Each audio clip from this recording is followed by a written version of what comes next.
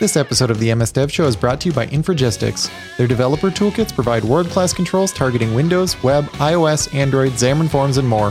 Whether you're an individual developer or part of an enterprise team, they have something for you. Check out the latest today at Infragistics.com.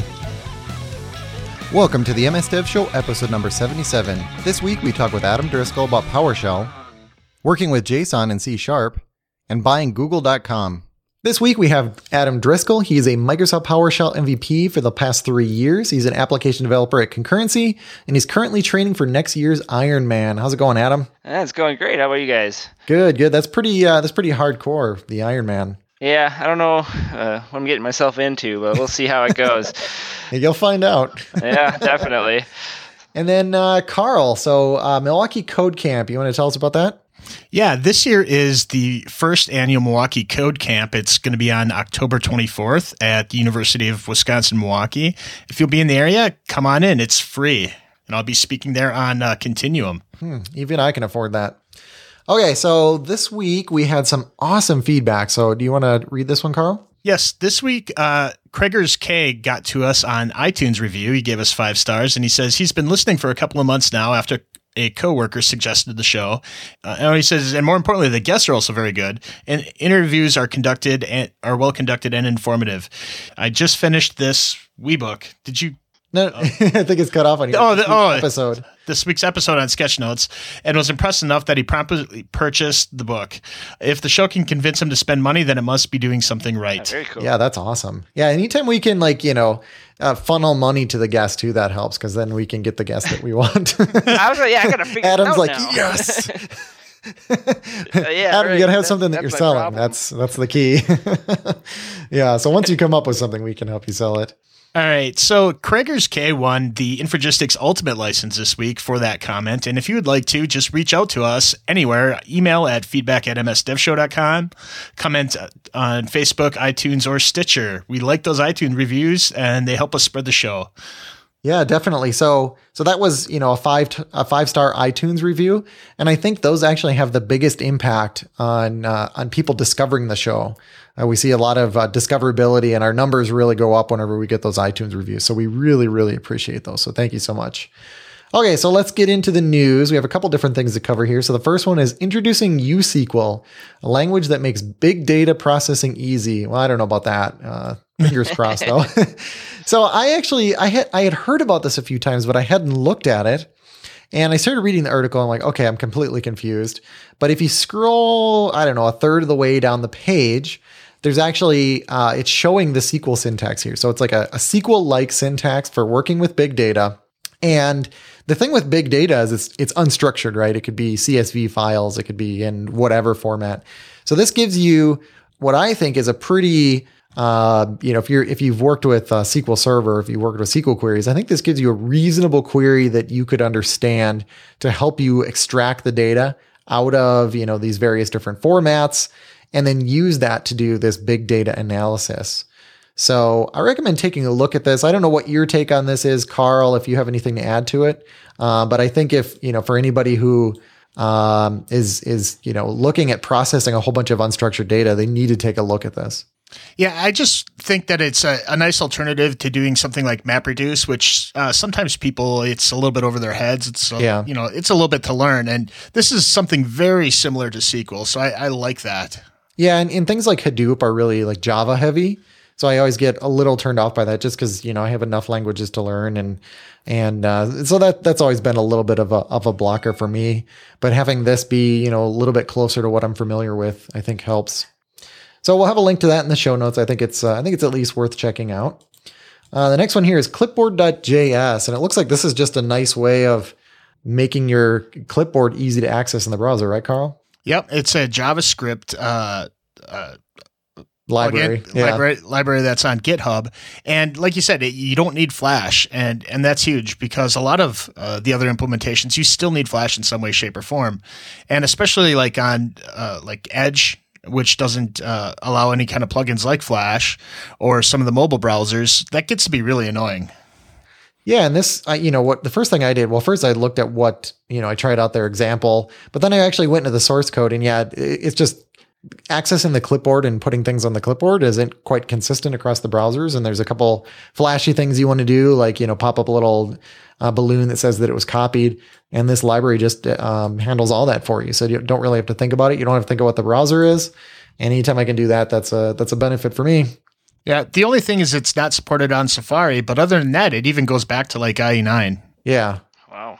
Which is pretty nice. Because, a lot of times the older versions of IE don't get any love. Okay, so a guy bought Google.com for 1 minute. So how do you buy Google.com? Apparently, he was a former Googler who just kind of kept looking up. He was looking up domain names, and he's like, oh, let me check Google. And it had apparently let him go through with a transaction. It immediately reversed it, like you said, about 1 minute later. But he said he was able to actually log into the control panel and see all of the settings that were there. So whoops. Oh, wow. So I wonder if he actually had any control over it. Obviously, he didn't go in and change anything. I think that he could have if he saw what he saw. I mean, he probably could have changed something. Yeah. So he found some kind of bug. Didn't they give him a bug bounty for it, right? Yeah, I think Google actually paid out for the mistake. Okay, that's very cool. Okay, let's see here. The ability to screenshot a single DOM element coming to Firefox 41. So tell me about this, Carl. Yeah, so in their developer tools, you can actually, highlight just one DOM element, like a list item or a div or something, and you can actually screenshot just that item. It'll crop it perfectly and give you that screenshot. Like screenshot node is what it says. And I think this is really cool because there's a lot of times that you're working on something, you just want to get a quick, this is how it looks right now over to somebody. And, it's kind of a pain. You might get the snipping tool, but it'll have all sorts of other stuff because you're not going to get pixel perfect or anything. Right. This just allows you to do that really nice, cleanly, and quickly. It's amazing how these developer tools have gotten built up. Do either of you guys use Firefox on a regular basis? No. I'm more of a Chrome user. Yeah, me too.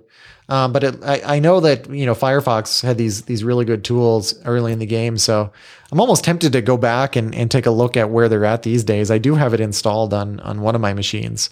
And I think, if you look at Edge versus Chrome versus Firefox, it's almost like the gap between them has narrowed because all of them have a great set of developer tools. They're all pretty fast. I don't know what the memory footprint of the three is or, in any of those types of metrics, but, yeah, I guess the game's afoot, right? Oh, yeah, definitely. Yeah. And then free lossless image format or FLIF. Yeah, there's a new image format out there called FLIF. And I think one of the really interesting things here is right now it beats every other image format at everything. and I think one of the confusing things like currently is like, okay, when do I use a PNG versus a JPEG? And yeah. I even forget like what's BPG and WebP. Those are out there too. Yeah. And this one out compresses them. It's lossless and they're even better at, images with transparency than PNGs and, all that other stuff. Yeah. And, they have a bunch of videos, which are actually kind of cool that shows the compression and file size differences versus some of the other formats. I think it's just really kind of cool. Yeah. The video they have on here is absolutely mesmerizing. It's some dice and basically they show as the bytes come in. What's cool is it shows the whole image. It's kind of like the old progressive JPEGs were, where you actually see the whole image and then it just keeps getting clearer and clearer. But not only that, it's half the file size. So it comes in that much faster. But, the thing with this, even if we all get excited about it, if it's not, in your favorite browsers and it has to be in all of them for a long time, we can't really use this. And I guess the only other thing I'd point out, Carl, is that, you'd still use JPEG for like photos because this says, it's comparing it to lossless JPEG, not the lossy JPEG. I'm guessing lossy JPEG still has a huge advantage to it. Although if it doesn't, then that would be pretty huge. But even at that, one of the other nice things is that this is unencumbered by patents as well. So there are places where that's still an issue. So this is a nice advantage that it does have for the moment. Yeah. No, I hope it takes off, but I'm not holding my breath either. And then the last one here, creating C# classes from JSON in Visual Studio 2015. And, this is something I've done a lot. There's a website out there. I can't remember exactly off the top of my head. I always Google it. But JSON to JSON Sharp. Yep, JSON to C#.net or something like that. And I've used it in the past, and I know you have some comments on this. Yeah, because I looked at this, and I sort of had a lesson in this recently. So I've been playing around with JavaScript and actually TypeScript quite a bit. And I had a really similar problem to solve. So I had basically a whole bunch of JSON that I wanted to turn into an object, which is easy in JavaScript, right? You can just say, JSON.parse, and you get that object model. And in TypeScript, I wanted to have some of those properties that were strongly typed. So I knew that, let's say it's a person, right? And that person has a first name and a last name. I wanted to be able to basically code in those properties into that object and be able to read those things and have them come back as actual strings instead of being, vars or, just whatever the heck they are, right? Basically dynamic untyped. So in TypeScript, this is actually pretty easy because you can do a type definition. And one of the types is, you can put types on the properties that you're interested in, and anything that you don't define just sort of passes through. Okay. So again, if that person object has first name, last name, and let's say they have a third property called age, but maybe it's not always there, or it's just something I'm not interested in, that age will still be there, but I can't access it in a typed way. But if I have code that wants to say like, hey, is age there? I can pull it and I can check the type and I can do whatever with it. And sure, age, you think, oh, well, person's always going to have an age. Okay. Well, there's other properties, like you just don't know what other properties could be there. You don't want to destroy those. And the problem with the approach in this article and with, sort of the C#, the .NET approach of having a full object defined is whenever you deserialize that object into one of these classes, any properties that it doesn't understand is either going to error or it's just going to throw them away. So I think the best approach to something like this is to keep that object dynamic. And I'd have to play around with it a little bit to get like the right C# implementation, but I'd actually keep my object dynamic. And then I would basically wrap it in some getters that would give me that strong typing on top of it so that I can sort of pluck out the things that I want to be strongly typed. Does that make sense, Carl? Yeah. And have you ever worked with Expando objects? Yeah. So it's really similar to that. It's just that dynamic nature. Yeah. So I think there's a couple things there. One is that working in a different language, sort of gives you these other ideas. Having things be dynamic by default can make you work in a different way. So I would say if you only work with dynamic or strongly typed languages, I would encourage you to learn the opposite type. That way you can, just sort of expands your thinking on these types of things. And then, the other thing is for this particular case, I think there is a lot better potential solution here. I mean, if you are just dealing with like well-known objects, then, so be it. Go ahead and, do it that way. I know that the Newtonsoft JSON.NET library does let you put these things into dynamic objects. And then you could theoretically, like I said, wrap that with a class where instead of properties, maybe it's like dynamic or not dynamic, but it's getters and setters that are basically wrapping those dynamic properties and pulling those things out. It's probably hard to understand on a podcast, but I think you guys get the point. So we probably talked that one to death. Any other comments on it, or? Well, just in addition, I mean, we talked a lot about JSON, but if you did have, want to use this and you had some XML as well, it can create your C# classes from XML. Yeah. Okay. That's very cool. So it's a pretty cool tool. Okay. So let's talk to Adam, because I'm strangely excited to talk about PowerShell because it's one of those things where, it's sort of a necessity. And for me, I have sort of a love-hate relationship with it, but I actually am pretty excited to talk about PowerShell because every once in a while I've had to look something up and I've done something in PowerShell that's kind of blown my mind. So I'm just expecting you to blow my mind here for like 40 minutes. So maybe we should start with, we should start with, like what is PowerShell? So, because there might be like 2 or 3 people out there that don't get what it is. So I want to hear what your definition is. Yeah, so it's kind of like Microsoft's new flagship scripting language. So it comes built in to Windows nowadays. They're currently on version 5 of PowerShell in Windows, 10 and up sort of thing.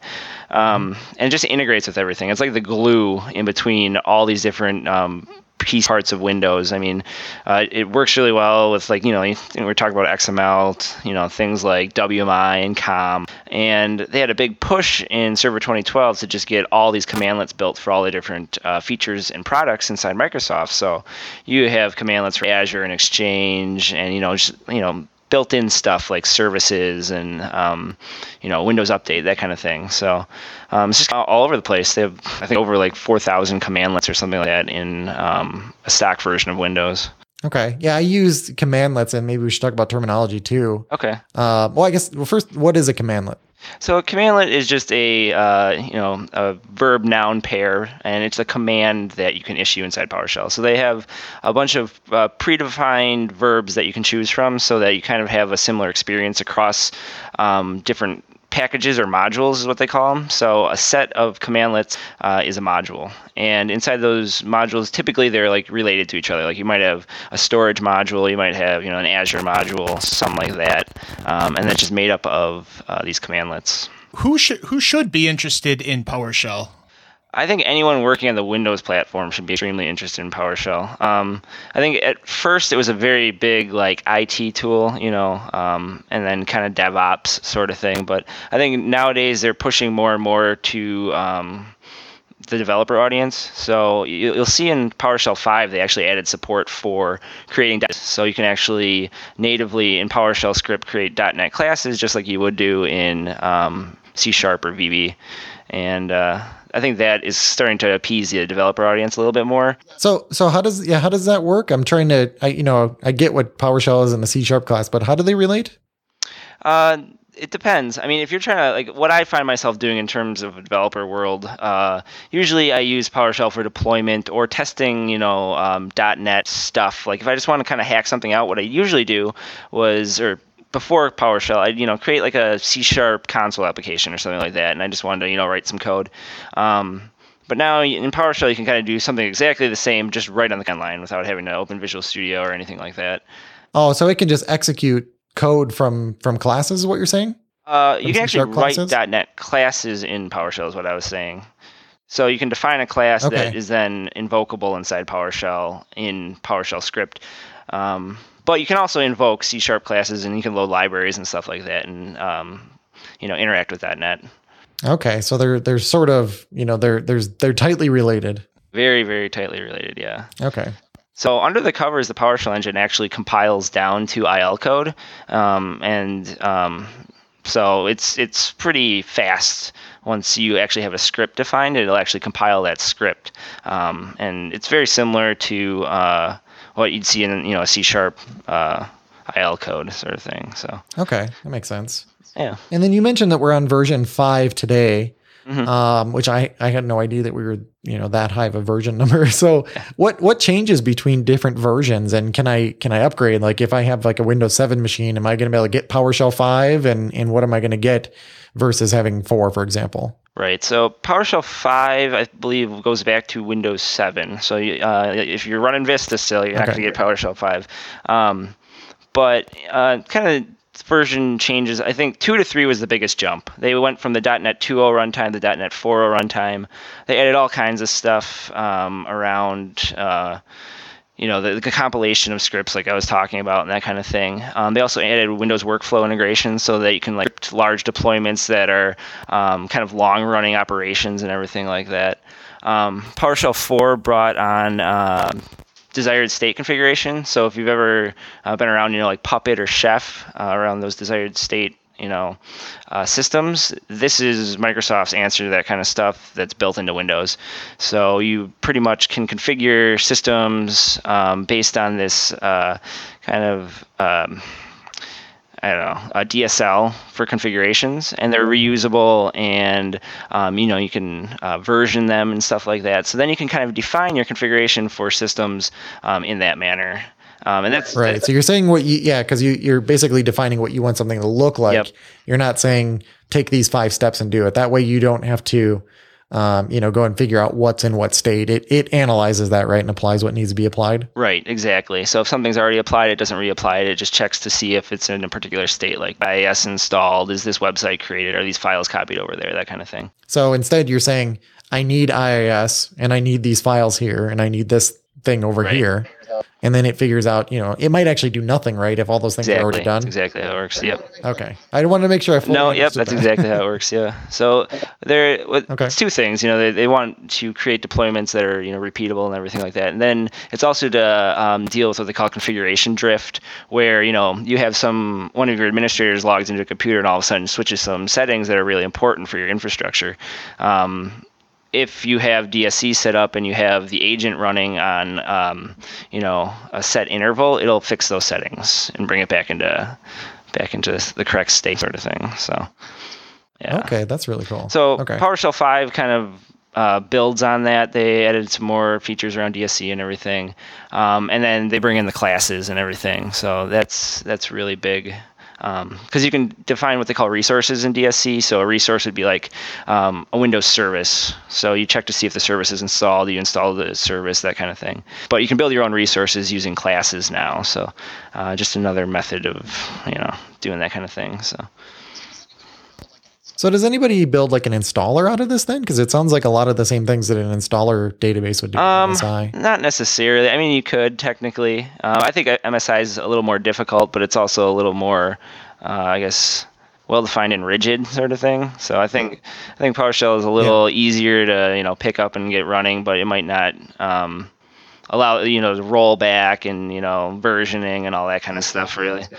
Oh yeah, that's a good point. Okay. Yeah, I was kind of curious after hearing about it. It sounded like a lot of the same features as an MSI. Yeah, I think it's kind of similar, but I'd say it's more about deployments and stuff like that rather than installations. Okay. Yep. So earlier you mentioned that these commands are in the verb noun format. Even so much as like I found a web page that mentions all of the approved verbs that there are for PowerShell. Can you tell us why it's like that? It's discoverability. So some people have argued that it's too verbose because you'll see some commandlets where it's like get Azure authentication mechanism, blah, blah, blah, blah, blah. It's like super, super, verbose. But they do it for discoverability because you can say get hyphen tab, and you can look through all the gets and that kind of thing. So, you're not going to have a get and retrieve, that kind of thing. So you know where to start. I think that's the main reason that it's in that format. And you'll actually get warnings when you import modules that have that are unapproved. So oh, really? So they're pretty, they're kind of strict about. So it's very frowned upon. Yes, exactly. Very much so. I'm looking at the list though. I mean, there's like, it's got to be 100 approved verbs here. Oh yeah, there's always a verb that you'll be able to find. Sometimes you got to kind of pick one that isn't quite right, but I'd say most of the time there's something there that you can pick from. Carl, I got to interrupt this for just a second, and I want to talk about Infragistics. Yeah, if you comment on Facebook, on Twitter, on our website, you have a chance to win the ultimate license from Infragistics. And this is pretty cool because it covers a lot of stuff. They have controls for Android, iOS, Windows Phone, Windows 8, ASP.NET, MVC, WPF, jQuery, HTML5, just tons of stuff. And they even have stuff for Xamarin Forms. So if you're trying to hit all three major mobile platforms with one, they got controls to help you out there. If you need tabular stuff with their grids, they got really cool controls to help make that look just really sharp. Charting, gauges, barcodes, it's all pretty simple using their controls. And if you just have some simple prototyping needs, they have a product called Indigo Studio too. It lets you get that prototype done so you can show this to the stakeholders and, sell your ideas. Yeah, what I love about that, you can just send them a link and they can actually navigate through the app. But like you mentioned earlier, all of these controls across all these different platforms, this is great. I mean, most people don't just develop one type of app now. So being able to go and use these controls in every type of app, all under one ultimate license is really big plus. If we don't select you each week, you could try again next week. And if you can't wait, they have free demos. So you can try it out for a month, download the demos, and try it today. Yeah, check it out at Infragistics.com. They're a free trial, so you have nothing to lose. And remember, each week, if we pick your comment on the show, you get the Ultimate Edition for free, which includes everything. We thank them for their support of the MS Dev Show. Another cool thing, and to me, this is always like a more Linuxy thing, is, piping and using the pipeline symbol. Can you tell us a little bit more about that and how that's used in PowerShell? Sure. So the big thing with Linux, though, is it's string-based. So you do a lot of, Yep. gripping and stuff like that.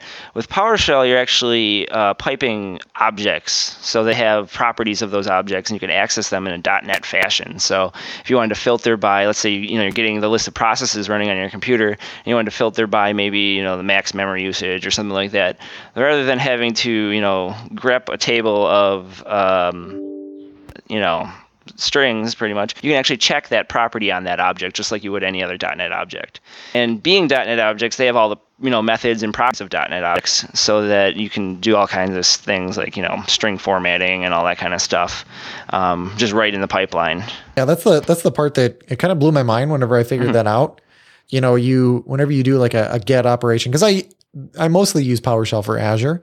So I can get a list of all the services as an example, or the VM images, things like that. And they actually come back as objects. And whenever they get displayed in, just kind of a messy format. It's just like a list of these things. And what really blew my mind though, is I could say like, I could actually pipe that to a where clause, and I could filter it. And then I could pipe it to, I think it's like get table or something like that. I can pipe it to another command, and I can say, I want to show this as a table. And I can even sort, and I can do those types of things. You just keep piping it. But again, thinking of these things as objects, I think is really cool, because you can filter by one type of property, and then you can sort by a different property. And those properties are just along for the journey. Like, you don't have to sit there and like mess around and say like, I want these things. And like you said, grep and Right. parse these things somehow. And that was the thing that really opened my eyes to the power of PowerShell. Yeah, it's really neat, and it makes it easier to work with, because then, like I said, a lot of times, they have the IntelliSense built in. So if you wanted to find out what properties you have, you just dot, tab, and it knows what kind of object it is, that kind of thing. So it's cool. Yeah. Yeah. With Linux, I have to keep the browser window open and search everything. Exactly.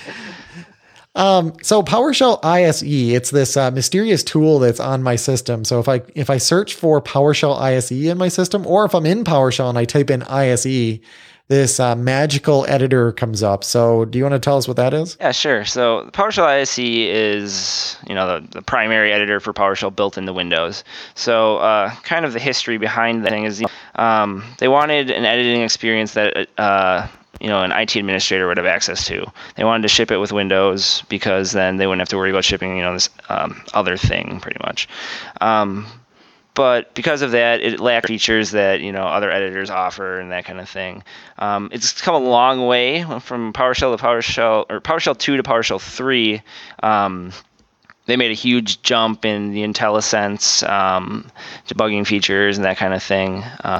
But yeah, so it's there, and it's handy, and I think it's good enough for a lot of people. There's actually a product called ISE Steroids that adds a whole bunch of new features to it, because it's got an extensible data model, so you can add tabs and buttons and commands and stuff like that. So there's a really, really cool product out there that actually makes it a lot better to work with. So it's PowerShell ISE Steroids? Yes, or you can just look up ISE Steroids and yeah. Okay. Oh yeah, look at that, ISE Steroids. Okay, cool. We'll include a link to that in the show notes as well. Yeah, it's very, very cool. Lots of powerful stuff around formatting and error checking around different versions, because certain commands only work in certain versions of PowerShell, so to check to see is this command supported in PowerShell 3 sort of thing. So we've talked about a few good uses for PowerShell. Is there anything that PowerShell is really great for that we haven't covered yet? Oh man, it's great for everything. I mean, as a dev, I use it a lot for testing my code. So I might have, a DLL that I built or something, or a C++ COM object, something like that, where typically I'd have to write some sort of test harness for, or, I could use unit tests or whatnot, but sometimes you need to do some sort of integration with it. So what I'll do is use PowerShell scripts to do that kind of thing. Another really awesome thing that PowerShell does as of recently is interact with REST services. So it has a command called invoke REST method, where you can just pipe in PowerShell objects and it'll automatically convert them to JSON, and you can test your endpoints or consume web services really, really easily. Oh, that's really cool. That's something I'm always looking for. Yeah, so it's a handy little function of PowerShell, I'd say. Okay, very cool. Yeah. So when might I just want to skip PowerShell and just do it in code? That's a good question. Sometimes He's going to be like, never. all right, PowerShell all the things. PowerShell 100% of the time. Yeah. No, I find it where people start, trying to write GUIs in PowerShell. I mean, there's libraries out there like Show UI, which makes it way easier to make WPF GUIs and stuff like that. But people will have a tendency to write forms and stuff like that, and it can be hard to maintain that kind of stuff because really you're not dealing with PowerShell at that point. You're dealing with a lot of just .NET code. So at that point, it's like you might as well just write C# in an editor built for C#, sort of thing.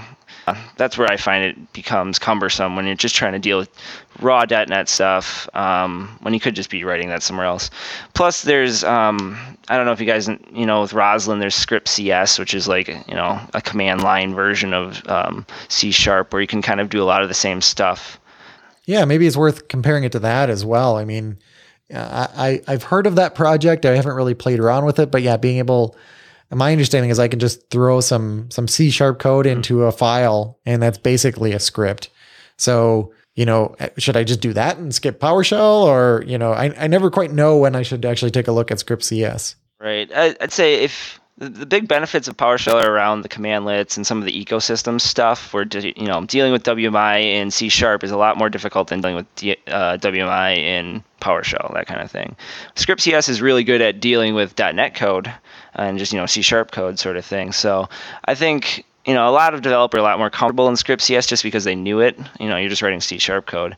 But I think PowerShell has a lot of benefits because it simplifies a lot of things, sort of thing, where you end up writing a lot less code to do the same thing than you would in C#. But I think it's kind of a case-to-case basis. I don't think you're ever going to have a nice, pretty line in the sand that says, use C# here or PowerShell here, sort of thing. Okay, let's talk about Posh Tools, which is PowerShell tools for Visual Studio. So, what is this, and how does this help me out? Sure. It's a project I started about 3 years ago now. So one of the really surprising things that I found out when I first started working with PowerShell, being a developer, was that they didn't have PowerShell language support in Visual Studio. Which is, I was like, wow, that's crazy. Yeah. Really? So then I was like, maybe I should make it. And then, so I started working on that, and I used a lot of the Python tools for Visual Studio source code because that's open source and everything like that. So that kind of got me a framework going.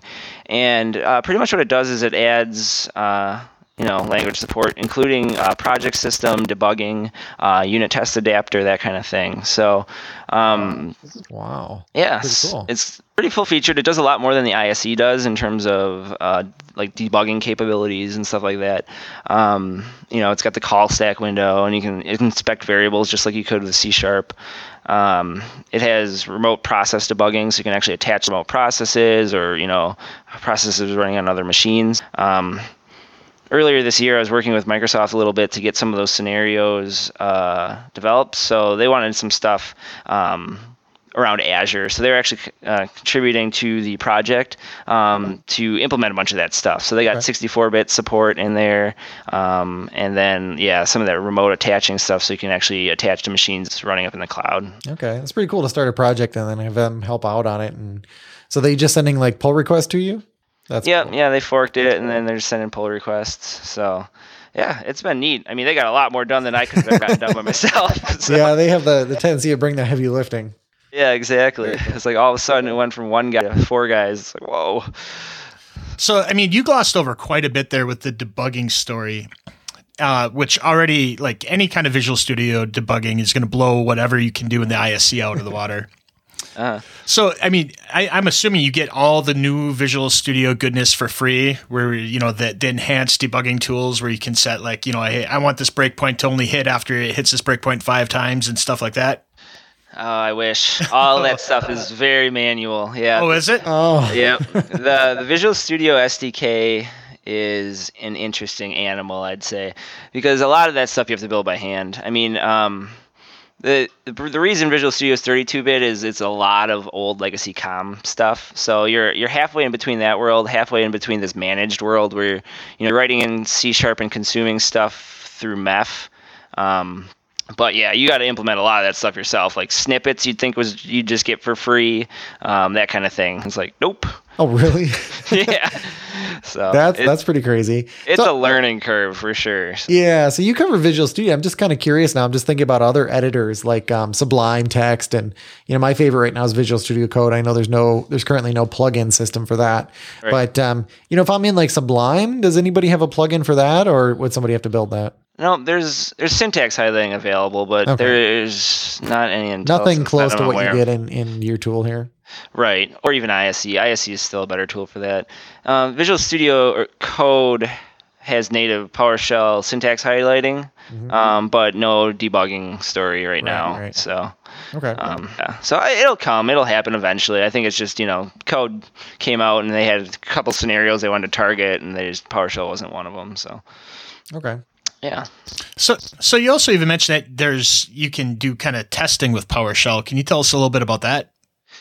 Sure. So there's a unit test project called Pester. It's a PowerShell module that you can actually download. It actually shipped inside Windows. It was one of the first open source projects to actually ship inside Windows. So it came in Windows 10. So it's just built in. But you can also get it from GitHub if you're not running Windows 10. I like that's one of the first, and it's like it was in Windows 10. Yeah, right. I know, that's really funny. It's still progress. Yeah, exactly. Yeah, but it's kind of a BDD style unit test project. So you can create, different describe blocks and then have different it blocks inside there that pretty much assert on different things, just like you would inside any, .NET unit test, except it's all in PowerShell. And it's handy because you can, write these tests. You can output them in NUnit format, so it'll actually it's consumable via, like cruise control or TFS, and they'll show up in your test reports and stuff like that. So what's built into Visual Studio or PoshTools is a unit test adapter that works with Pester. So it'll actually go out and discover your Pester tests and allow you to execute them and that kind of thing, and then reports them in the Test Explorer window. Okay. Now, what else am I going to get out of this? So do I get do I get IntelliSense while I'm writing? If I'm skipping ISE and I'm going straight to Visual Studio, I mean, do I lose anything? Do I, I'm just thinking about my actual experience. Do I still get all that same IntelliSense? Yep, this will get IntelliSense, and code folding and all that kind of thing. What about pulling in other modules? So if I want to pull in the Azure commandlets? Pretty much the way that works right now is it's all built on the PowerShell SDK. So a lot of that stuff comes from just using the PowerShell SDK. So there's actually a command completer class inside that SDK that both the ISE and Visual Studio use. So you should see the same thing show up inside Visual Studio as you would in the ISE. Oh, okay. Sort of thing. Well, that's nice that's opened up then, so that you can just piggyback on that and don't have to reinvent it. Exactly, right. So so that should all be a pretty similar experience sort of thing. So okay. Yeah, I think the biggest limitation we had for a really long time was 64-bit support, because Visual Studio is just 32-bit, and we were hosting the runtime inside Visual Studio, and there's lots of things that didn't work when you did that. But now, as of 2 versions ago, we actually out-of-procced the Visual Studio PowerShell host, so it can run 64-bit. So is there anything else you want to mention before we move on? No, but if anyone ever wants to, submit a pull request, I'd be really. This is your last chance to get people excited about PowerShell. Yeah, exactly. Yeah, no, I find it very hard to get people to, a lot of people don't want to learn the Visual Studio SDK. It's definitely a mammoth undertaking. So it's cool when people submit pull requests. Well, even I'm sure, even if people are just cleaning up things right. I always appreciate even the smallest fixes. It all helps because it all saves me time. Cool. Yeah. And so the one last thing I'm going to mention, we talked about Azure and the PowerShell commandlets, and I don't have an Azure pick of this week, so I'm going to sort of make up for that by, so the Azure PowerShell commandlets, what they end up doing is they end up calling the APIs for you. And I will tell you, like, a lot of Azure functionality when it's being developed gets exposed through PowerShell first before the IDE is written. So the result of that is that pretty much anything you can do in PowerShell or in through Azure can be done through the PowerShell scripts, which is amazing. So anybody doing Azure, it's probably a good idea to learn the PowerShell, because sometimes too there's hidden options in there. I've seen things that are exposed through those PowerShell scripts that you can't do any other way. Just because they haven't been added to the GUI yet or to wherever. So for any type of Azure automation, it's just incredible. And then Carl, what do we have for the dev tip of the week? So we started off with one of the news items talking about images, and this is along that same theme, optimizing PNG using a tool called PNG Distill. And one of the cool things about this is a lot of the PNG, optimizers, they optimize partially not only just for compression, but also compression time, which means you might not get every last bit of, smallness out of your image when you're done. And this kind of makes that other trade-off. It goes and trades your time to get the smallest image. And the coolest thing about this tool is probably most of us already have it installed on our machines because it comes with Fiddler. So if you go into your Fiddler tools in your install, go to your tools folder, and there'll be the PNG Distill executable. And on the link that we're going to have in the show notes, they even show you how to automate this tool from the command line. So you can run it on an entire folder or, Oh, they're not using PowerShell though. They are not. So it does fail there, but it wouldn't be hard to execute this with PowerShell. So Adam will go in the comments and he'll Yeah, right. he'll put in the equivalent PowerShell. I'll make a module. Oh, very cool. Okay. Yeah, because you want your PNGs to be as small as possible. Yeah, it's funny that most of them trade some time, or it seems like this isn't a very intensive operation. Like I have more CPU power than what I need. So, but if you have a large website that has potentially a few thousand images, hitting them all would be kind of time consuming. So you do have to kind of be smart on how this is done. Yeah. Okay, I'll give you that one. Okay, so Adam, have you? I don't know if you've ever heard the game that we play on the show. We didn't play it last week. No. So it's real easy. You don't. That's why we don't even warn our guests ahead of time. It's called "You Got to Be Kidding," and I'll warn you ahead of time. It's a kids game. Right. So all I need you to do is I need you to pick a number between 1 and 4 inclusive. So you can pick 1, and you can also pick 4. Well, or 4, but you could pick 2 and 3 if you want. It's up to you. Let's go with 3. That's what I Really? Yeah, that's why I'm trying to explain it a different way to get people to pick different numbers. Okay.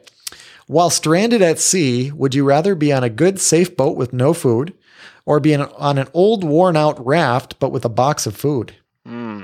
Old, worn-out raft. I like an adventure. That's one way of looking at it. Okay. See, I'd pick the safe boat with no food, because you can go a long time without food. Like people say 11 days or something. Like that's even way underestimating it. Yeah. I made about 2 hours and then You're just I don't feel like living. Just jump in the water. It also depends upon if you just got done training for it. Yeah, I'm always true. so hungry. Yeah, that would be crazy. Okay, Carl, number between 1 and 4. 1. 1, okay. If you were shrunk to the size of a thimble, would you rather have to run across the playing area of a pinball machine during a game, or across an air hockey table during a game? Well, they're both during a game. I would say pinball, because you at least have control. I mean, if you're on the air hockey, you're going to be blown everywhere. Yeah, that's going to be crazy. Okay. Plus, those big balls move way slower than those pucks. Yeah, that's true. I mean, I'm trying to think of. We also had Donovan Brown. We watched the videos of him play. I mean, that was just nuts. Yeah, I don't want to be on his air hockey table. But in pinball, I'm just thinking depending on, so you're the size of a thimble, you can pretty much jump the height of yourself, right? So if a ball is coming, you could literally jump out of the way, and I think you'd be okay. So I think the pinball is logically the safe choice. And it would be really cool as if it was an Indiana Jones pinball machine. Yeah. So you're running down the one path, right? And the ball's behind you. Quite the imagination, Carl. Okay, so Adam, where can people find you? You can find me on Twitter. My handle's Adam Driscoll. I have a website, or my blog, which it's just been updates for Posh tools and stuff like that. I'll write about new stuff, and it's csharpening.net. And to find all my... That's cool. Cool domain name. Somehow. Yeah. I wonder if Google will pay money to me.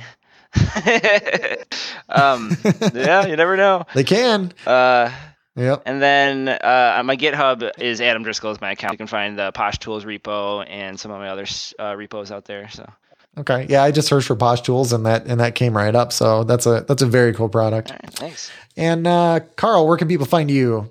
You can find me at wpdevguy.com or on Twitter at Carl Schweitzer. Okay. And you can find me at ytechie.com or on Twitter at twitter.com/ytechie. So Adam, thank you so much for coming on here and talking about PowerShell and making it exciting. Because it is really powerful. And I think anybody who hasn't taken a look at it, now is the best time to start looking at it. Definitely. Yeah. Thanks, guys, for having me on. Be sure to subscribe by searching for MS Dev Show in your favorite podcasting app. Leave us a review at iTunes, Stitcher, Player FM, or your podcast aggregator of choice. Visit us at msdevshow.com where you can leave comments, check out our links, show notes, and more. Visit us on Facebook at facebook.com/msdevshow. You can send us your comments and feedback directly to feedback@msdevshow.com.